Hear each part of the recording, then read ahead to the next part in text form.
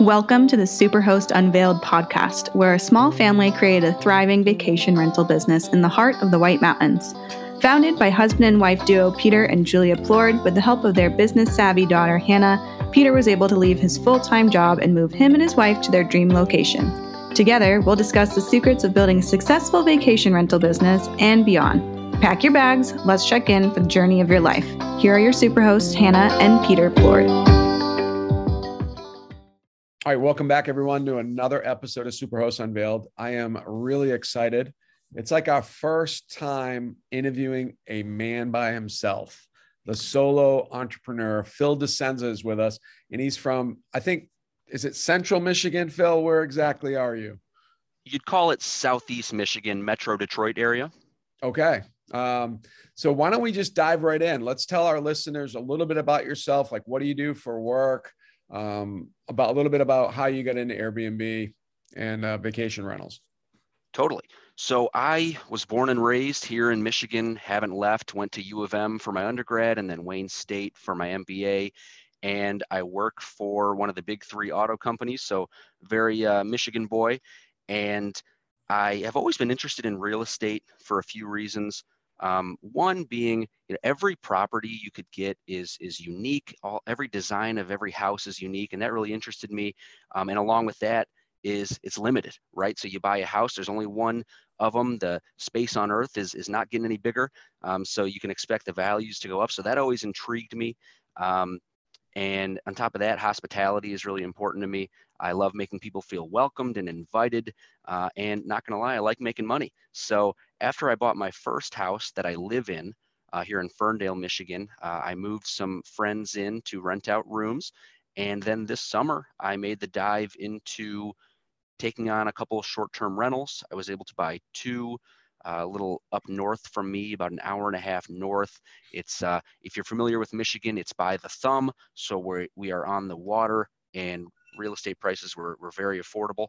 So I was able to pick up two, and I'm learning a lot about this Airbnb process of setting up a house, and I'm just loving it. That is amazing. And, you said things that I want to dive into right away because first of all, buying a primary and then renting out rooms is not normal for most people. So before we go there, so how long have you had your primary? And was that years ago or was it recently? I've had my primary for 3 years now. I got it so I'm a young guy. I'm 27. So once I got it, I still had a bunch of friends in the area, and I still do. So it's been a bit of a revolving door. I've had a handful of people in here, but right now I've got a really good core group of two friends, really clean, good friends. So yeah, always never lived alone. Definitely. That was I'm in the basement. Yeah. That was kind of my next question was like, all right, is this guy married? Does he have kids and he's house hacking? So good to know that you are 27. That's incredible. First of all, to have, two Airbnbs going and a house hack going. So I still want to stick on the house hack thing. And I want to kind of talk about what you do for the big three automakers, if you don't mind. Mm-hmm. So was this like, were you listening to Bigger Pockets? Did you think about having roommates on your own? Like, what triggered that idea? I only found Bigger Pockets, I got to be honest, a couple months ago. Okay. I've always had an affinity for making money. It's always intrigued me. And anything that I can do extra on top of my job really interests me. And so I bought the house, and I bought it specifically so I could move three friends in at the time. And best decision I've ever made. For a while, I was living alone, or living for free because of the rents they paid. Not quite the case right now, but it's always nice having that extra help. But yeah, I live in the basement with my dog. But the house it's all one house. It's not a duplex, but I plan on eventually, if these guys end up moving out at any point, I'm going to Airbnb the main house out, and then put a wall on separating the basement where I am, put a little kitchen down here. There's a separate entrance. So I got plans for it to do Airbnb. But for right now, just loving living with my friends. Wow. It's amazing that I don't know. I never heard of house hacking, like that term or any of that stuff, until I kind of got turned on to BiggerPockets. And to have the mindset that you had, at a young age, obviously, to understand, like, and I don't know if this is what your thought process was. I'm curious about it. I'm really fascinated with the FIRE movement, even though I'm way older than you. But are you familiar with the FIRE movement? Did that play a role in any of these decisions? I'm actually not familiar. It's an acronym for financial independence, retire early. And there's a whole like movement about it that's been around for years. I don't know. Have you ever heard of Mr. Money Mustache? I've never heard of him. Okay, so we won't get into it in detail, but get into the weeds on it. But basically, he's a blogger, a very famous blogger now in that world, who kind of has motivated others to look into alternative ways of living so they can not have a W-2 job. So he was an engineer. He's very big on frugality, living way below your means, house hacking, riding your bike to work if it's possible, not having a car payment, all this stuff that it seems like I was curious about you, because what you did, again, without knowing any of this stuff, is kind of fits you into these kind of boxes of like someone that was looking to, removing your home expense, which is our biggest expense, right? If you're able to do that, you can really up your savings rate, obviously for your lifetime. And then, eventually, if you wanted to retire early, you could. So that's a long way of saying what Mr. Money Mustache is all about. But look him up. I like this guy. I need to check him out. It's a cool blog. I mean, he's probably earning six figures off his blog, I'm guessing. So yeah, there's a lot to learn from Mr. Money Mustache. So, but I'm just amazed that you did all this without BiggerPockets or any kind of, influence from someone like that. So I'm really, I didn't know this going into this conversation, that this was going to go this way. So it's like exciting to meet someone at 27 that kind of understands, like, all right, I had roommates in college. If I have roommates at my new house, I could move them in. I could have them live there and pay a lot of my mortgage. And at times it seems like they paid all of your mortgage, which is amazing. Like to not have a $1,500 mortgage payment or whatever it is, 2,000, maybe 2,500 for some people. How much can you save? And did you save it, or did you, are you a saver, or like, what's your deal there? Oh yeah, I'm a very frugal person. Always have been. Eating oatmeal and eggs a couple meals a day. I just love the idea of, I know my limits in terms of what sort of creature comforts I can forego. And for me, like, I'm okay eating oatmeal every day. I enjoy it. And so I know that's an area I can save money. And I love the feeling that I'm saving money. I hate spending it. So I absolutely saved every bit that I could. Oh, that's fantastic. And I promise listeners that this is a podcast about Airbnb and short-term rentals, and we will get to that, but I'm just geeking out about Phil right now. So what did you go to college for? Like, did you specifically go to college thinking, I'm going to go work for one of the big automotive companies because you live in Detroit? I had no idea what I wanted to do in college. And honestly, when it comes to having a job, I still don't know what I want to do really. But I studied at U of M information science. So I ended up getting a job in IT at one of the big autos. And it was a rotational program at first, did a few jobs.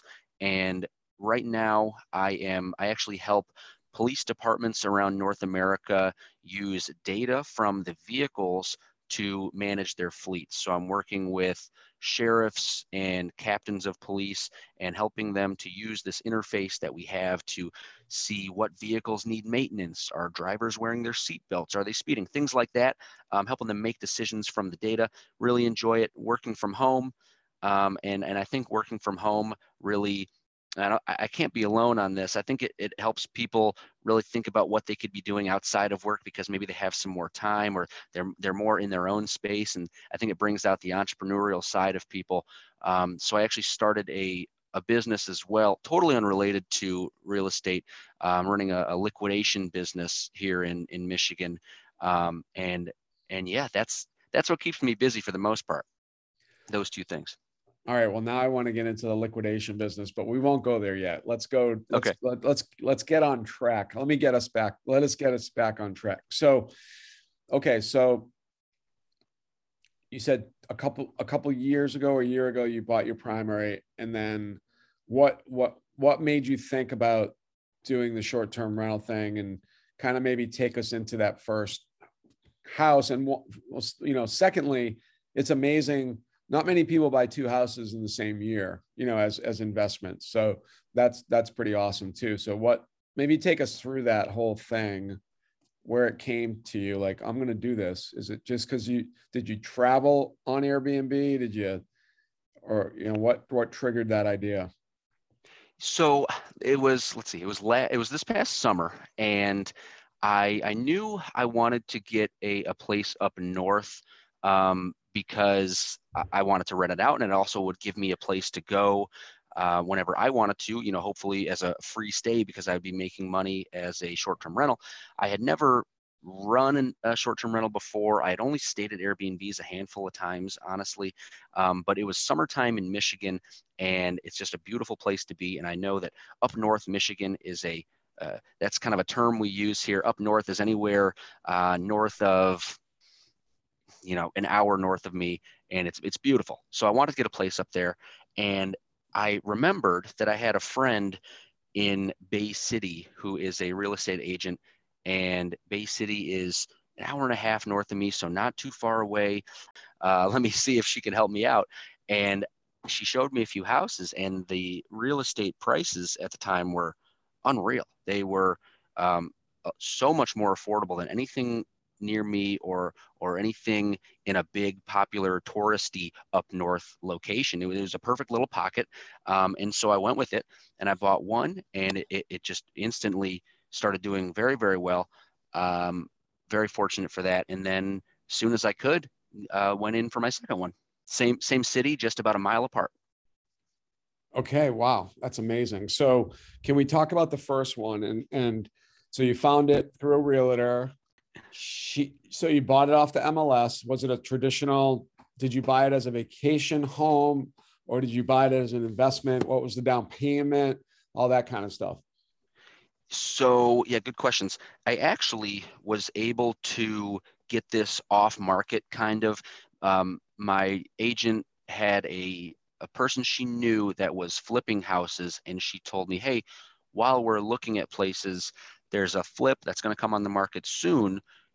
If I can get you in, do you want to take a look at it? So I went in and was able to put an offer on before it hit the market, and I got it for, I think I got it for asking, which in this market right now is a great deal, and I still believe it was a great deal. It's a 2-bedroom home. I'm sorry, can you remind me the rest of your question? No, just keep going. I want to hear about the home. So 2 bedrooms, was it 1 bath, 2 baths?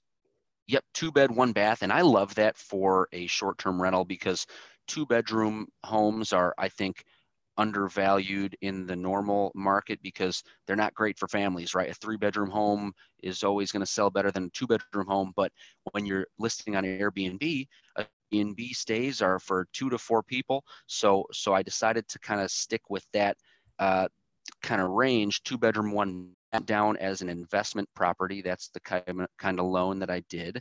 And I was able to get it listed within 3 weeks for the first one, and I shortened it to 2 weeks for the second one, from closing to listed on Airbnb. And it's been great. That's really interesting, your thought process about that too, because you're 100% right. I'm a realtor myself. And yeah, no one goes after those 2 bedrooms because of what you just said. And to have that intelligence to think, okay, if I get a 2 and 2, I'm going to get a better deal and I'm bang for my buck. And I can, so, and not being like, not knowing really much about Airbnb, did you have any information on the front end to know like that was like, how did you do your homework there? Did you know, did you like look at Airbnb, look at rates? Like, how did you know like this was going to do okay? Right. So in the summer before I even started looking, that's when I started doing my research and listening to podcasts, looking at Bigger Pockets, joining every Facebook group about Airbnb that I could, so I could kind of surround myself with this kind of person and have my news feeds flooded with people talking about short-term rentals. And that's how I learned so much. And then I started looking on Airbnb as a potential guest, looking at places in the area, seeing what pictures worked well, what caught my eye, what kind of looks good in a listing, and of course what prices I could expect to list my home for, and looking out across the year to see what kind of how the rates drop in the winter.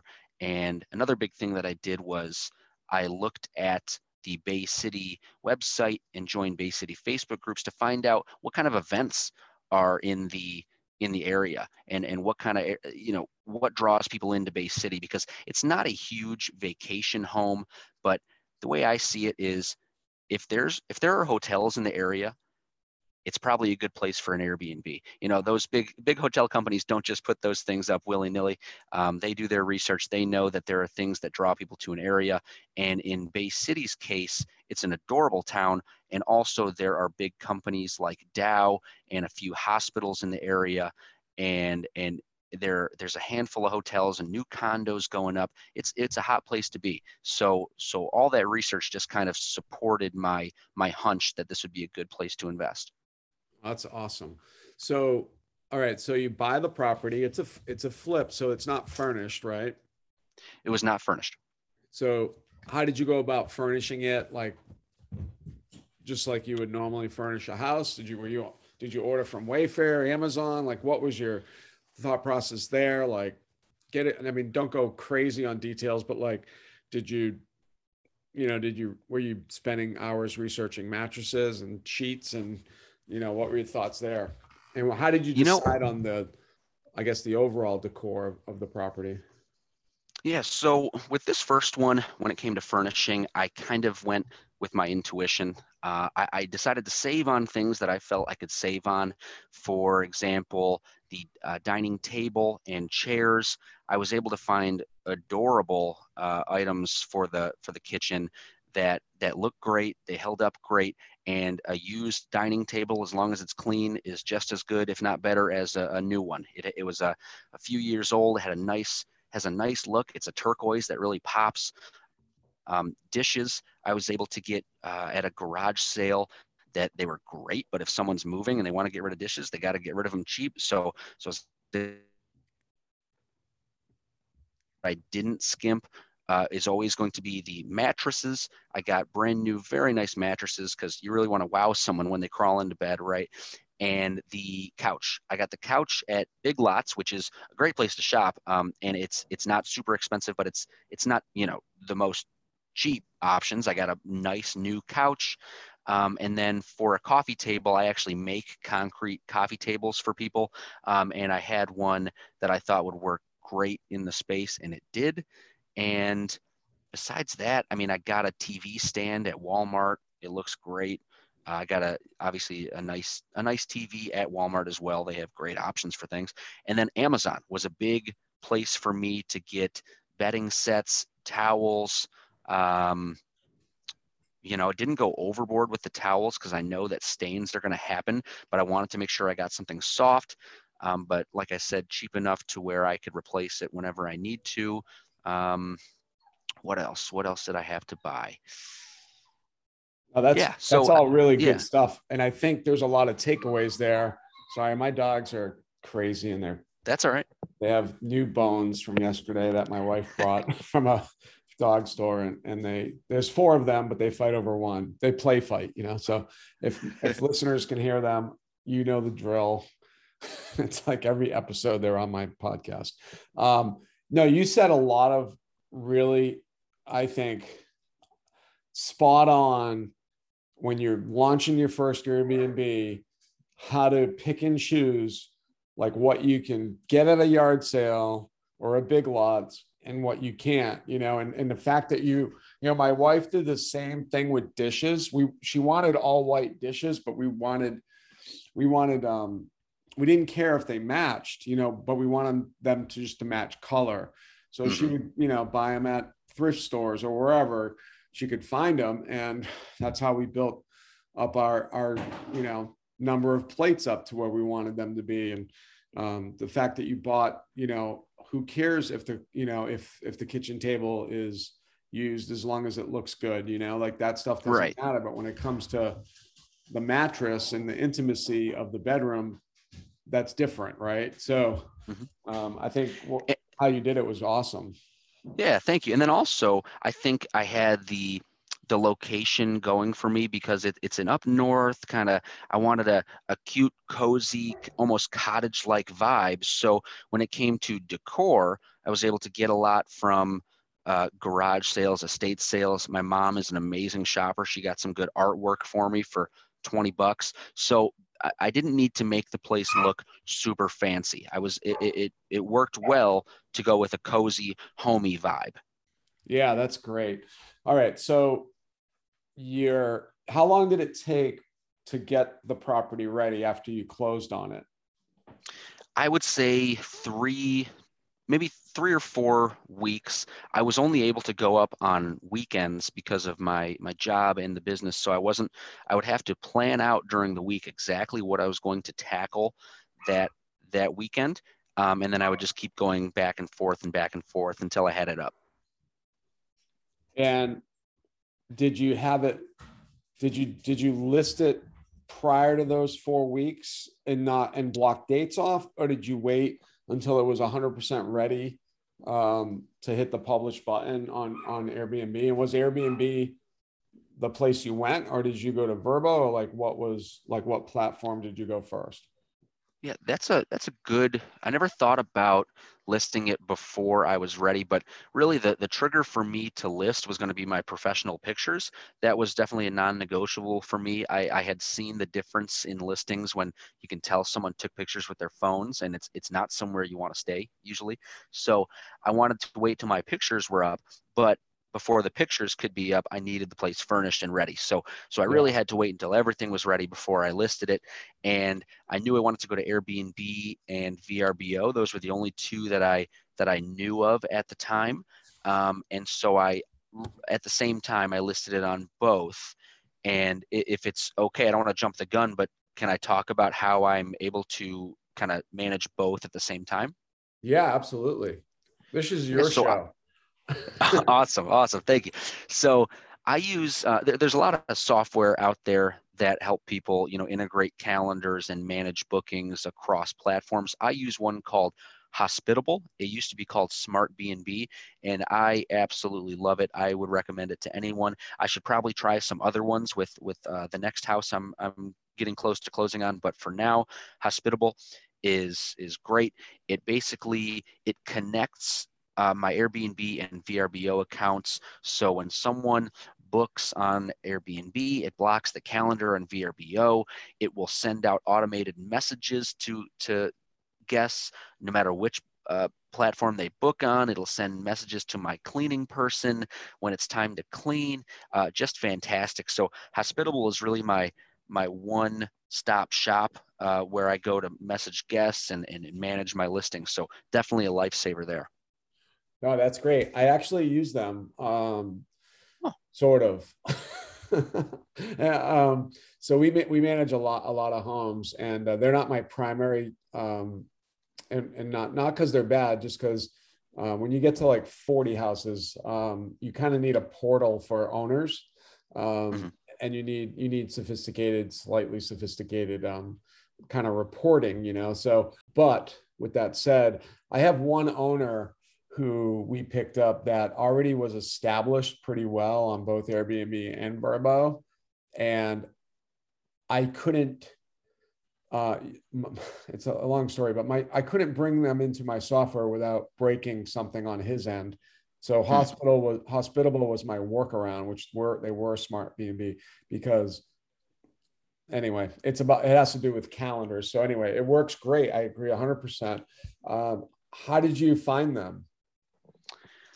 I think I either heard of them on a podcast or just from doing some research, and then used a free trial. They had a free trial period.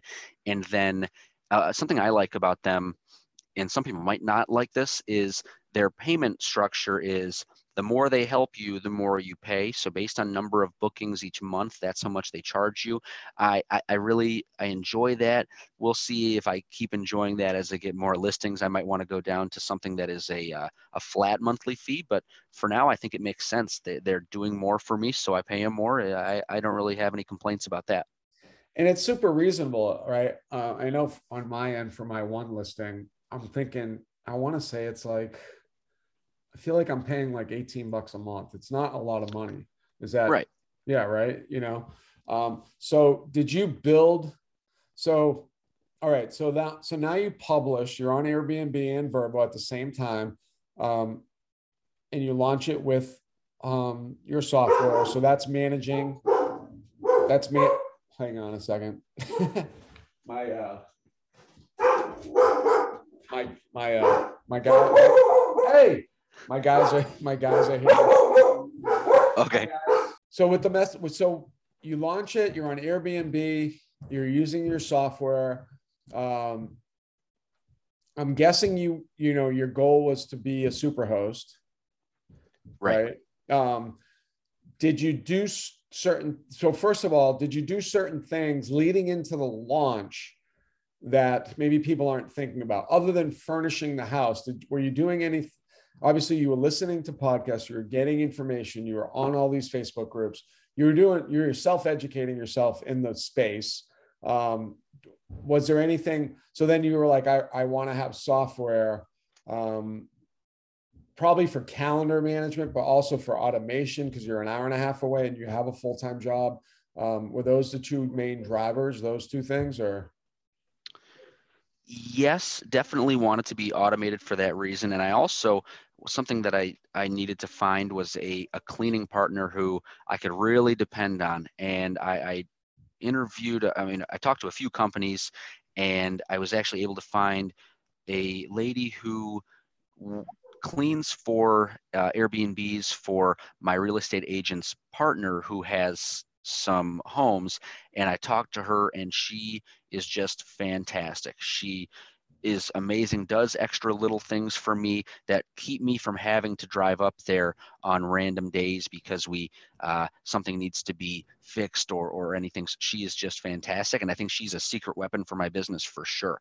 And then on top of that, getting ready to launch, another thing I wanted to do was get to know the area better. So spent some, on those weekends when I was there getting the place ready, I would go out and find recommendations. I would talk to people and just try coffee shops and restaurants myself, make sure I could speak like a local to these people coming in, because to them, they are staying in my home, right? So they want to know that I know the place. So in my welcome letter, I'm able to list some good spaces to eat. And then I ask them for feedback too, like, hey, did you try anything else that I didn't list?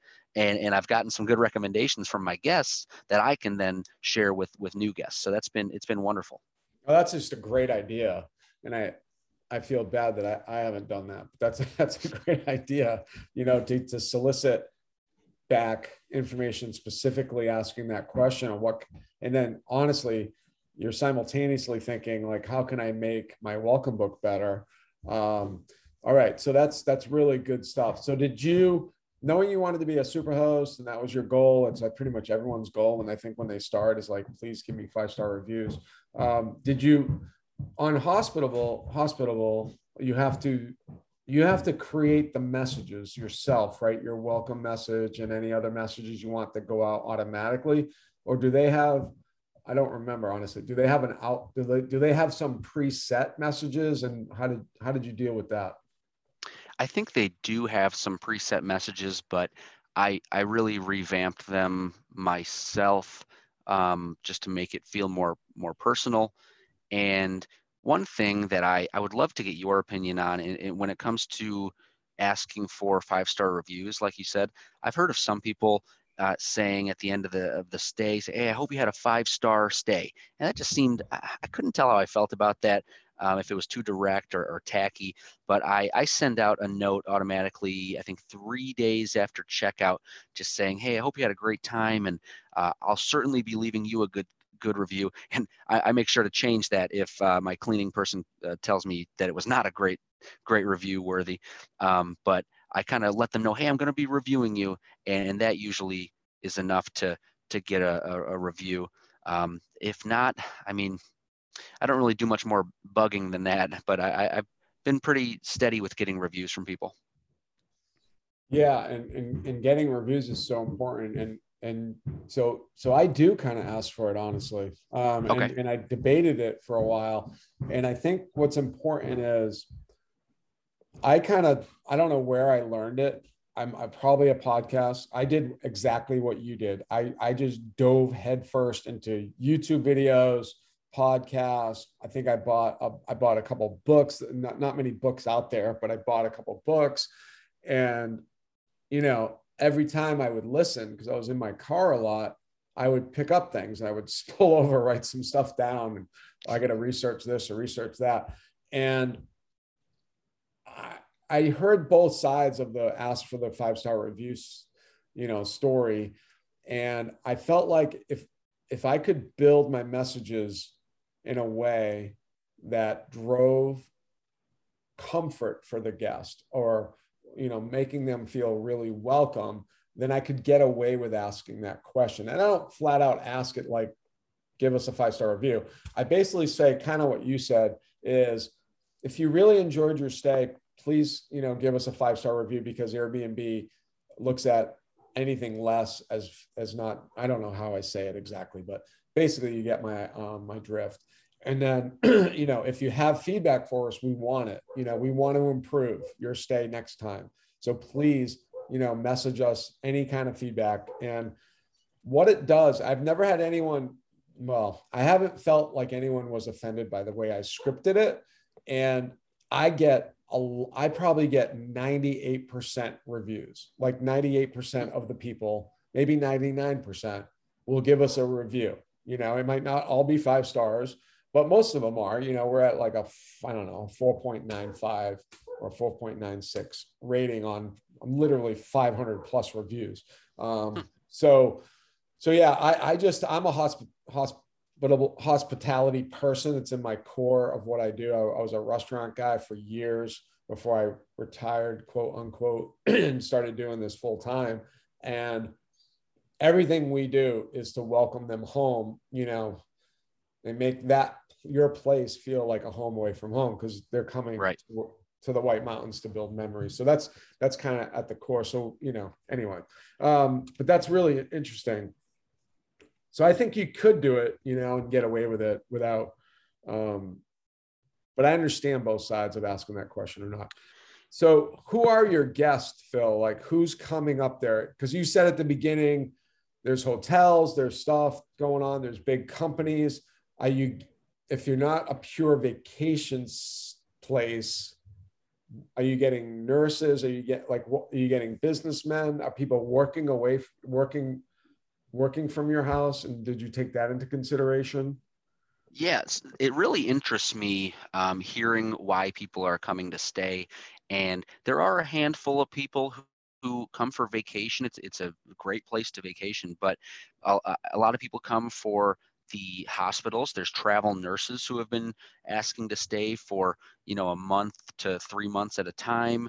I've gotten people who are they're coming to work at one of the businesses there, whether it's Dow Chemical or one of the energy companies. I get a lot of people who are just taking road trips, and Bay City is a great place for them to rest for the night, maybe they're going up north way to maybe the UP of Michigan, and Bay City is a nice halfway point. I've gotten a few people visiting family. I think maybe there's a large elderly, I guess I don't know the median age of the town, but there's a lot of young people now, but I think a lot of the population is older. So I think people come to visit their parents and their families up there. So it's a really good mix, and I really enjoy hearing why people are coming. So maybe I can try to tailor my experience going forward to the kind of user. Well, sorry, that's the IT side of me coming out. The kind of guest that I'm getting. And most of them are driving to you, or they're not flying in, I'm guessing. Yes, most of them are driving, and I've had a couple of really long road trips. A couple of people came from out west, and maybe they're driving across country to the east, and they stop in Bay City. But yeah, I think mostly driving. That's good. And do you allow pets or no? No, absolutely not. I had one lady who she was staying for 3 months, working for one of the energy companies, and she brought a cat. I said that was fine. She said the cat was very clean, and it was, but no dogs, because I got really nice wood floors. I don't want them scratched up. I don't want the hair everywhere. I'm not going to add a pet fee. There's not really an amount of money that'll make me comfortable with it. So no pets. Gotcha. All right. So at the beginning, or somewhere in the beginning of our podcast, you talked about you had a passion for hospitality, and normally a techie guy doesn't have that, right? So how did you figure that out? Because some people get into this business not realizing how important it is. Believe it or not, they just don't, whether it's how they exchange in conversations with guests, or, some people aren't made for that part of the business.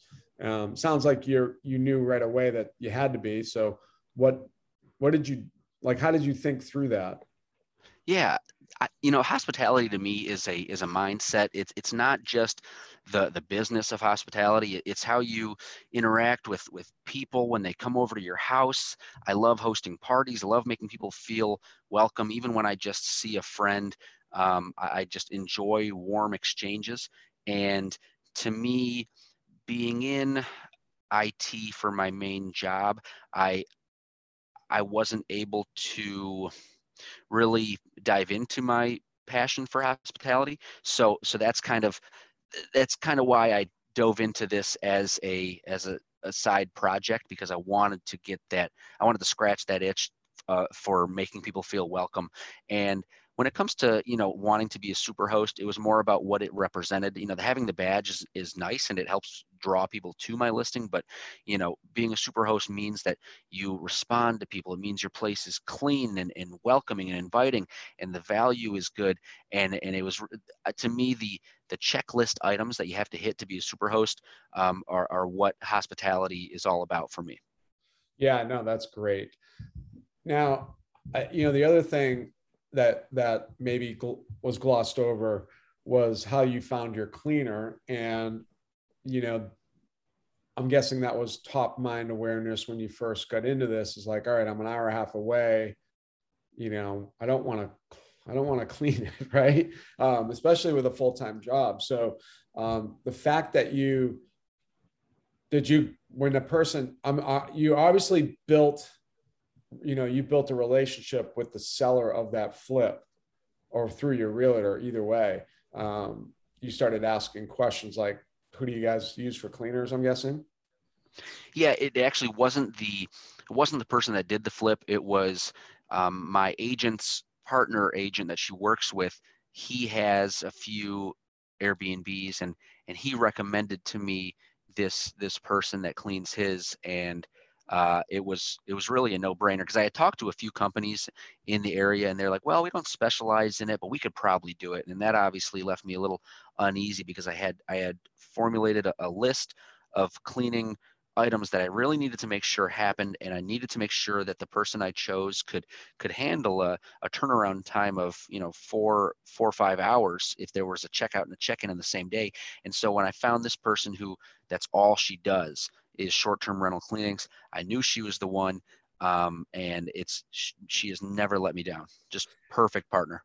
Awesome. That's great. I mean, the most important person on the team by far is the cleaner, in my opinion. So I don't care how many houses you have, if it's one or if it's 100, the cleaning team is critical. Absolutely. They own, you know, your fate. Really, they treat them like gold, man. We were just talking this morning about giving out Christmas bonuses, you know, $500, $250 for our cleaners. And that's awesome. That's how important they are to me. And I will randomly do that, like without a special occasion, just because you know, they're just critical. So, all right. So does she do the laundry too, then, I'm guessing? She does. She comes in, and I think the first thing she does is, well, I have the guests leave the sheets and the towels on the floor, and then she tosses them in the wash while she cleans the house. I don't know her whole process, but she has it down to a science. But she does everything. And then her son actually mows my lawns, and I think he's raking the leaves as well now that it's fall, and he is going to be shoveling the snow. And I think he's a high school kid. I try to treat him well, and I love that it's a family kind of operation going on. That's awesome. Yeah, and we talked before that we started hitting record here about winterizing, and I want to get into that in a second. But so does she get your entire cleaning fee? You mean what I charge the guests? Yeah. Or does she she gets get more?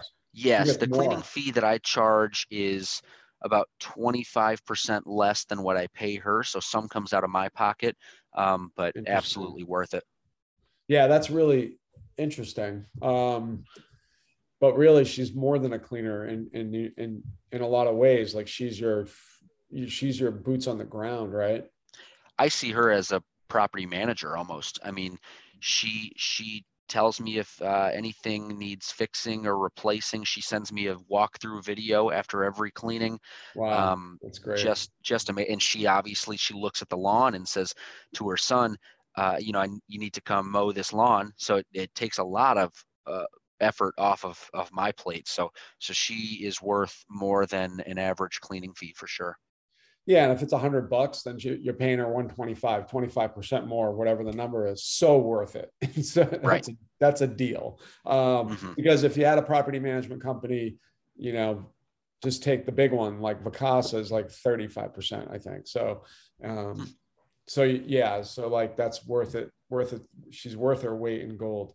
All right, so let's talk about winterizing and stuff, because we also are in a winter climate up here. We're getting ready for ski season. So talk us through that a little bit for our listeners, because you said something before we started recording that I thought was really interesting. You said, if I'm doing it for my own home, I know I need to do it for my other two. Right. So why don't we take us through like some of the things you've done already and what you got to do still. Yeah. So I think before I talk about winterizing, I should talk about how I summarized, because when it got hot up in Bay City, that's when I bought the houses, and this one didn't have central AC, the first one. So I had a bunch of high powered fans.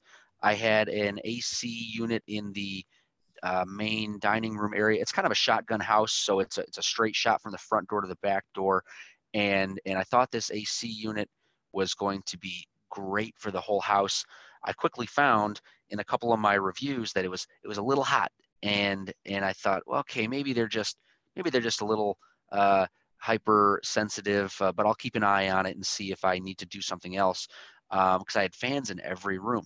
And then I guess it was a really hot day, a hot weekend, and I had guests staying, and they're like, this is unbearable. It's very, very hot in here.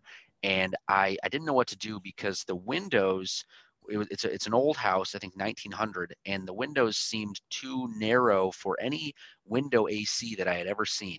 So in a panic, I had my real estate agent friend actually find some really great fans from Home Depot. I had her buy a bunch, and I said, please drop them off and let them use them however they want. And the guest replied to me. She's like, "We don't want fans. I'm going to go out and try to find you an AC unit, window AC units for the bedrooms," because they had a baby staying in one room. So I get it. And just I couldn't have asked for a better guest to be in this scenario, because although she was a little mad at the heat, she went out and got the AC units for me, and her husband installed them. So I paid them for the units, and I gave them half off their stay because I was so appreciative, and that saved me. So my main complaints, really the only reason I've ever gotten below a 5-star is because it was hot, and so she really saved me. So now getting to the winterizing.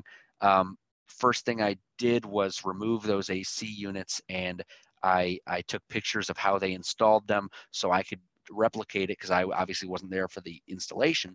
And I pack up the hardware, the screws they used, put them in baggies and tape them to the units, and then I put everything in the basement.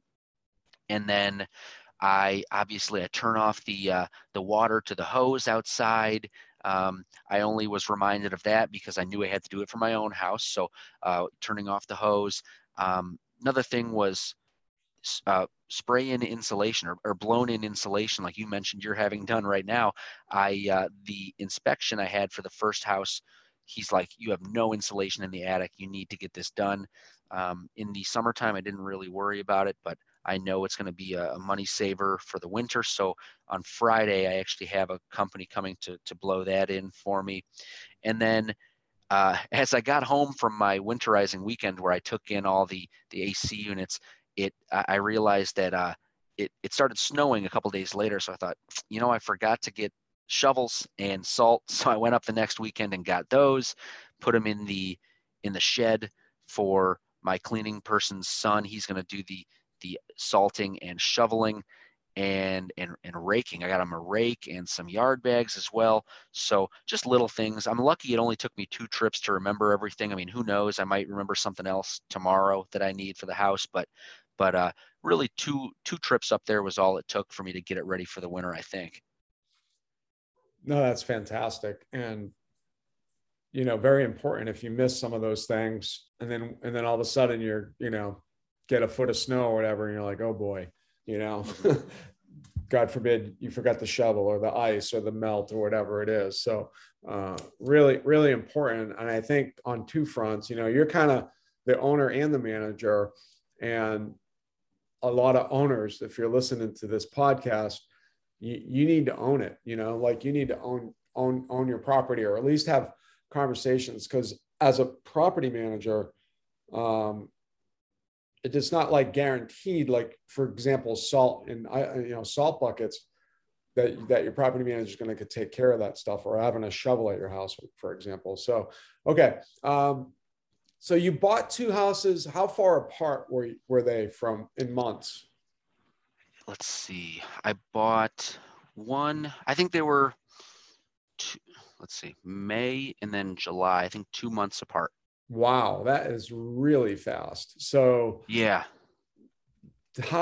Why did that happen? How did that happen? Was it planned, or did you want to right off the get-go? Or for me, I'm all for it, by the way. But normally I personally would want a proof of concept. Like the first house has 6 to 12 months of history to prove itself. Like, all right, I'm going to get the right return on my investment. It seems like you had that figured out.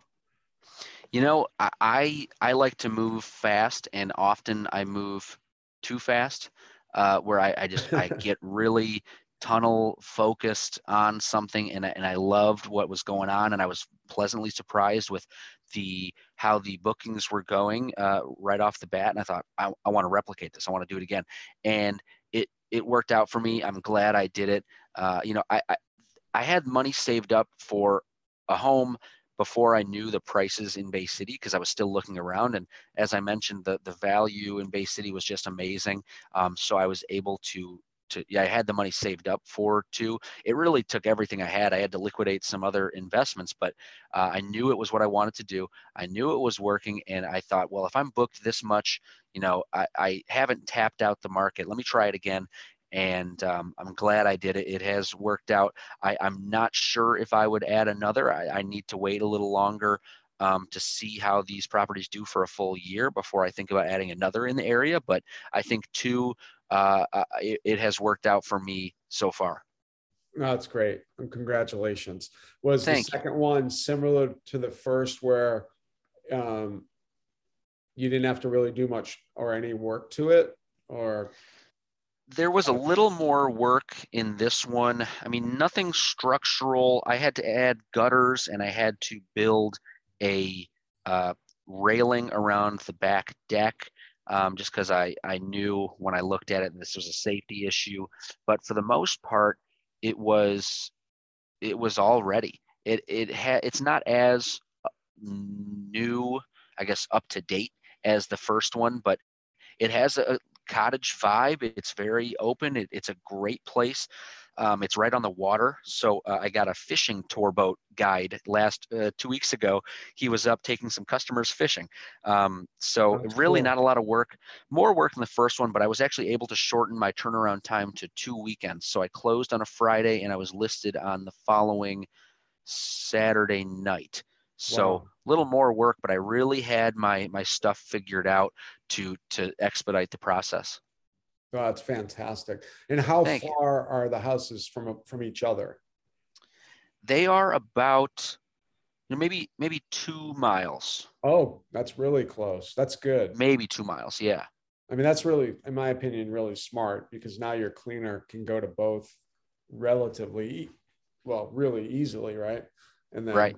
you got her son that can do both winter jobs and summer mowing if you had mowing on both. So I think that's really smart. Well, congrats on both of those. So you said you're going to wait a little bit, but do you think, like, what is your, well, let me ask you this question first. Has anyone reached out, or have you thought about, well, maybe I'll do this for other people? So I have thought about that, and I'm actually considering getting my real estate license as well. I'm studying on and off, and I think it would be cool to really help potential investors find places, and then say, hey, I also manage properties. I'd love to be your property manager, your co-host. Haven't made a ton of progress on that because I am actually looking at my third house in Louisville, Kentucky. And the way Huh. this happened is I'm this friend of mine wanted to get into it, and she knows I have all this experience, and so she contacted me to so it's a little bit of that helping someone out, but I am also owning half of the house. Oh, and she lives down there. No, she lives up here with me, but my brother lives in Louisville, and she visited there with me once, and she just fell in love with the area. So we both agreed that it would be a great place to invest. I mean, you got the Kentucky Derby pulling in $1,000 a night for Airbnbs for that week. Just a great place to be. And also, I look at it as, where would I want to go stay for a weekend? Almost like a free vacation if I can have a place and block off a weekend whenever I want. And I love it down there as well. So it was definitely, it's a good experience with our first out of state house, and it's brought a whole lot of new learnings, and I'm sure it will continue to, but I'm excited for the challenge. Okay. So you already own this house? You guys already have it? We're in the process. We just had the appraisal come through. Oh, wow. It's taken a while because the inspection came through with a bunch of fixes that needed to happen, and part of our what we wanted to do was we didn't want to do any fixes because of the distance. We didn't want to have to go down and fix something and come back and forth.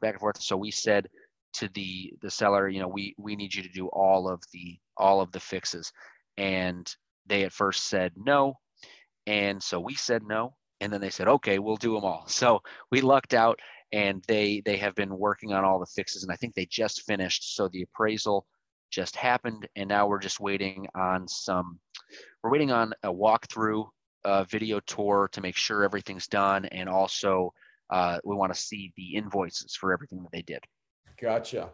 So do you drive there from Michigan, or is that a flight? that is a drive. It's about 5.5 hours. And I mean, it's gonna work out well where I can stay for a weekend with my brother, spend time with him. So it's not just driving out to nowhere. I've been there a lot. I really enjoy the town, but yeah, it'll be we'll go there for a few days at a time to do the closing and then get the place ready to list. That's great. And describe that house a little bit. Is it along the same lines as your other two, or did you go in a different direction? It's similar in that it is a 2-bedroom, 1-bathroom. It's actually another shotgun house like my first one. They call it a shotgun camelback. I had never heard of that term, but it is, long and narrow. And then on the back half of it, it raises up, and that's where the upstairs bedroom is. It's in an up and coming area of town. It's not a super popular area, but I hear nothing but good things about where it's headed. And really anywhere in Louisville, I see being good for that Kentucky Derby traffic. And just there's so much that the town has to offer. And Louisville, I don't know if you're familiar, it has a bunch of little downtown. So there's not just one central downtown. There's all these neighborhoods, and each of them has a lot to offer. There are restaurants and bars in pretty much any place you go to. So this is a new area for me. So I'll have to do kind of what I did for Bay City, which is spend some time there, get to know what to recommend, get to know the area and the neighbors. But I'm looking forward to that. Yeah, and it's all a tax write-off, right? So that's awesome. Exactly. Every time I go somewhere now, I always say this is a tax write-off. I'm doing some market research. Anytime I go anywhere new, I was in New Orleans for a friend's bachelor party the other weekend, and I'm trying to save all my receipts up and say, hey, this is market research. If I ever want to get a place in New Orleans, I got to know the area. I got to eat like the locals eat, 100%, no doubt. So, we did similar to what you did. We bought a house in the Outer Banks in North Carolina as an investment. So we're about 10 days away from going to it for the first time. So awesome. Wow. It was in a rental program for 6 months that you have to honor in North Carolina. You can't break it. And this was the first time it hasn't been booked. So we're driving down. It's a long trip for us, but we're bringing dogs and cats, and that's the only way for us to get there. So we're excited though. And same deal though. I was like, all right, I woke up in March up here and it was like -3 or whatever. And I'm like, all right, if I could just get to 50 degrees right now, I think it would change my mindset. So that's why we went on the mission to buy something down there. We didn't start. Right. Yeah. It's pretty exciting. So, from an investment standpoint, it's not as good as if we bought one here. It's not losing money anyway. So long term, it'll be fine. So, all right, what is next, Phil? Like we're at an hour, and I think at the beginning I was like, I'm amazed every time because these podcasts, they go by so fast, and it's like, I can't believe it's 9 o'clock right now. So what's the future though for you? Like if this keeps going, just keep buying it, 1 a year, 2 a year. Is that the plan? I have a goal. It's kind of a lofty goal, but that's how your goal should be, right? Pretty challenging to get 2 more before my birthday in April. And I think it'll be possible if I count Louisville as one. So I want that. And then I got to look further out. And my goal is just to keep going. I don't know how many I really want overall, but eventually I would love to do this full time. And obviously it's not passive, but it's something I really enjoy. And the returns for the work I am putting in is amazing. So I just want to keep going. I'm going to see how Louisville does, and then maybe expand somewhere out west. I enjoy the mountains. And then maybe somewhere in Miami. Miami's been calling me. So eventually, once I maybe get used to the out of state managing with Louisville, I might go down to Miami. Huh. Awesome. That would be great. Well, let's keep in touch on that. So I would love to have you back on. I'd love to have you back on once you have Louisville up and running for a bit. And then if you get Miami going, that'd be cool. So yeah, maybe in 6 months, 12 months, whatever, let's just keep in touch. That'd be so great. Peter, I hope you'll have me on anytime you want. I would love to. I'm having a great time here. Awesome. Yeah. It's a really good story, and I think a lot of times we don't realize our story's good. We don't realize that we can touch someone out there. I was on a podcast like right at the beginning. I think I had just signed like my first 5 or 10 clients, and I still sometimes get people reaching out to me about it. It's amazing. You don't think about your story as being special, but it really is. So I Right. think your story's great. I mean, there's so many good takeaways off the episode. So is there anything that you kind of wanted to talk about that we haven't talked about or brought up? Great question. I'm blanking. I'm sure I'm going to think of something as soon as we hang up. But let's see, why am I going up this weekend? I guess I got to do the blown in insulation. I already talked about that. I think we covered everything. Oh, one thing just that I am glad I invested in, mattress and pillow protectors. Oh, yeah. So you want to protect those investments. Like I mentioned, I don't skimp on the mattresses, and I like to get nice soft pillows. And I would rather just lose a pillowcase than the whole pillow. So get some mattress protectors and pillow protectors that are soft and don't feel like plastic. They are out there. Just one word of advice to anyone listening. 100% agree. That's a must-have, non-negotiable, because Definitely. you're right. If you ruin a mattress, that's $1,000. If you ruin a cover, it's whatever the cover costs. And I have no idea what that costs. My wife's in charge of that side. So now I just want to thank you, Phil, for your time. Thank you for a great episode. What is the best place if someone wants to learn or even follow along with your journey for them to do so? Yeah. First of all, thank you so much for having me. This was definitely the highlight of my week. I really appreciate it, and I'm honored.